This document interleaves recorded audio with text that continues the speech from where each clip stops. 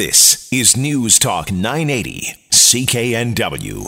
Well, you likely heard this story in the news. A change in the rules means a workplace can no longer require an employee to wear high heels as part of the dress code. And as you can imagine, one of the workplaces where this will be have the most impact, the restaurant industry. Well, Ian Tostenson is the president of the BC Restaurant and Food Association and joins us on the line to talk a bit more about this. Ian, good morning to you. Good morning, Jill. How are you? Good. How about you? I'm good, thanks. How big of an impact do you think this will have in that were there still a lot of restaurants that were requiring women to wear high heels? Well, before I say this is a big international impact. I've just seen this morning in the Toronto News, the Guardian, the Independent, so it's worldwide news yet again. In terms of our industry, I would say that we sort of more or less moved on a couple of years ago from this particular issue in general. You would have seen a lot of the large chains readjusted their dress code to allow women to wear pants, flat shoes, which were more practical. This all came as a result of a situation about a year and a half ago, maybe 2 years ago, where a restaurant employee went to the news and we're showing the injuries to her ankles as a result of wearing high heels. So, but more, I think by and large, the industry has moved on. There's still a few, I'm sure, that we're doing this, but not now. It's as of yesterday. That era is finished. Which it seems like that it is April of 2017. It does seem like I think it would still come as a surprise to a lot of people that was even a policy or that was something that was allowed to happen. I know when this first came about by Dr. Weaver and the Green Party, I sort of rolled my eyes, went seriously. I mean, but then I sort of thought, wow, this is an issue that's alive in the United States. It's an issue that's being debated right now in the Parliament in London because a receptionist was sent home because she wasn't wearing high heels. And when you really think about it, I mean, asking a woman to force her to wear high heels in a situation which is totally impractical, i.e. a restaurant, busy, slipping stairs, it doesn't make a lot of sense. So, it is kind of odd, isn't it? That, here we are 2017 and doing this. But I think it's really cool that the Liberals and the Green Party worked together in this, and they actually came to an agreement, which is great. It is. It did happen faster than I think we often expect things to happen when we're dealing with government. And I suppose also that it was a change to the Workers' Compensation Act, not a legislative change. Right.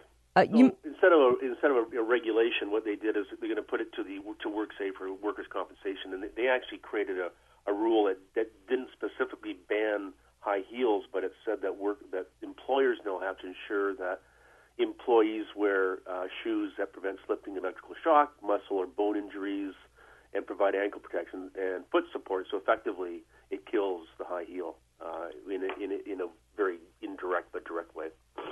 You mentioned the uniform as well, because that was one of my concerns. I used to be a server. I actually worked for a restaurant where the male servers wore black pants and white shirts. The female servers wore skirts, polyester skirts that were knee length. That made it very difficult for bending down to lift up heavy bus pans when you were clearing, when you were taking dishes to the dish pit. And I actually led the charge getting a uniform for everybody. And it changed so that women could wear pants. Women and men wore the same black pants, white shirt. Are there still places where women, to your knowledge, where women servers or employees are required to wear skirts rather than pants? I don't know specifically. I think what's happened is in Ontario, and by the way, good for you for doing that. I think it's a great story. There's a couple of things at play here. In Ontario, it's a potential human rights violation if you discriminate on dress code male-female. So to your point, the silly example they use, that if we had a restaurant and we had a beach party and the women had to wear bikinis and the men could wear, suits, that would be discriminatory. So that's seen being washed out. I think that's starting to play here in British Columbia as well, too. You can't discriminate in that. So what that does effectively is smooth those kinds of things out. I mean, I don't mind mentioning, if you don't mind, Earls, they led the charge in this one. They were the first ones that said pants and flat shoes for our servers, and that's gone over really well. The other interesting thing for the industry right now is that, as you know, we've talked about the labor shortage that we're into, and this really puts a lot of, I think, best practices for employers when they're hiring and say openly, what is your dress code and what is your policy and different things. They'll measure things up a little differently, and that'll make the employers, in my opinion, that much sharper. So I think this has a way to correct itself. I'm sure there's someone somewhere that's saying, hey, I want you to dress this way, but the other pressure to bear on this is the actual guests of a restaurant. There's so much awareness about this. I think we sort of walk into a restaurant, we're more conscious of how people are dressing and sort of go seriously. Like, this is, as you said, Jill, 2017, and you're dressing like that. Pretty much in the restaurant sector, that's been washed out. I think there's perhaps other sectors, maybe nightclubs and stuff, that still are in that mode a bit. But certainly restaurants, we got to serve the public, and if we lose a customer over doing things that are improper or don't look good, that's expensive. Was there any pushback that you heard from restaurants? Because there are some restaurants where you walk in and there is a specific way the female, be it hostesses or servers, are dressed. Was there any pushback that you heard of? None whatsoever. And I think the reason is that it's the tension that the public create. They expect that. And I was in a restaurant a couple of weeks ago, and the servers were wearing flats, and the hostess was wearing high heels. And I guess that's a look that she decided she wanted to wear, and it was professional. So you're going to see, what's good about this is that this is up to now the person. It's not being mandated by an employer. Is that the woman can make the decision on what she wants to wear. Although when I read the WorkSafe regulations, it's pretty specific that they probably don't want to be wearing unsafe footwear. So that'll correct it a bit.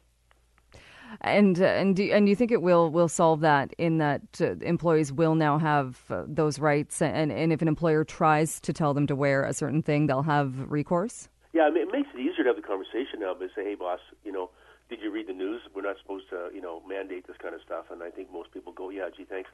What happens so let's say an employer decides to be, out of touch and wear high heels, and then people start getting injured. The claim goes to WorkSafe.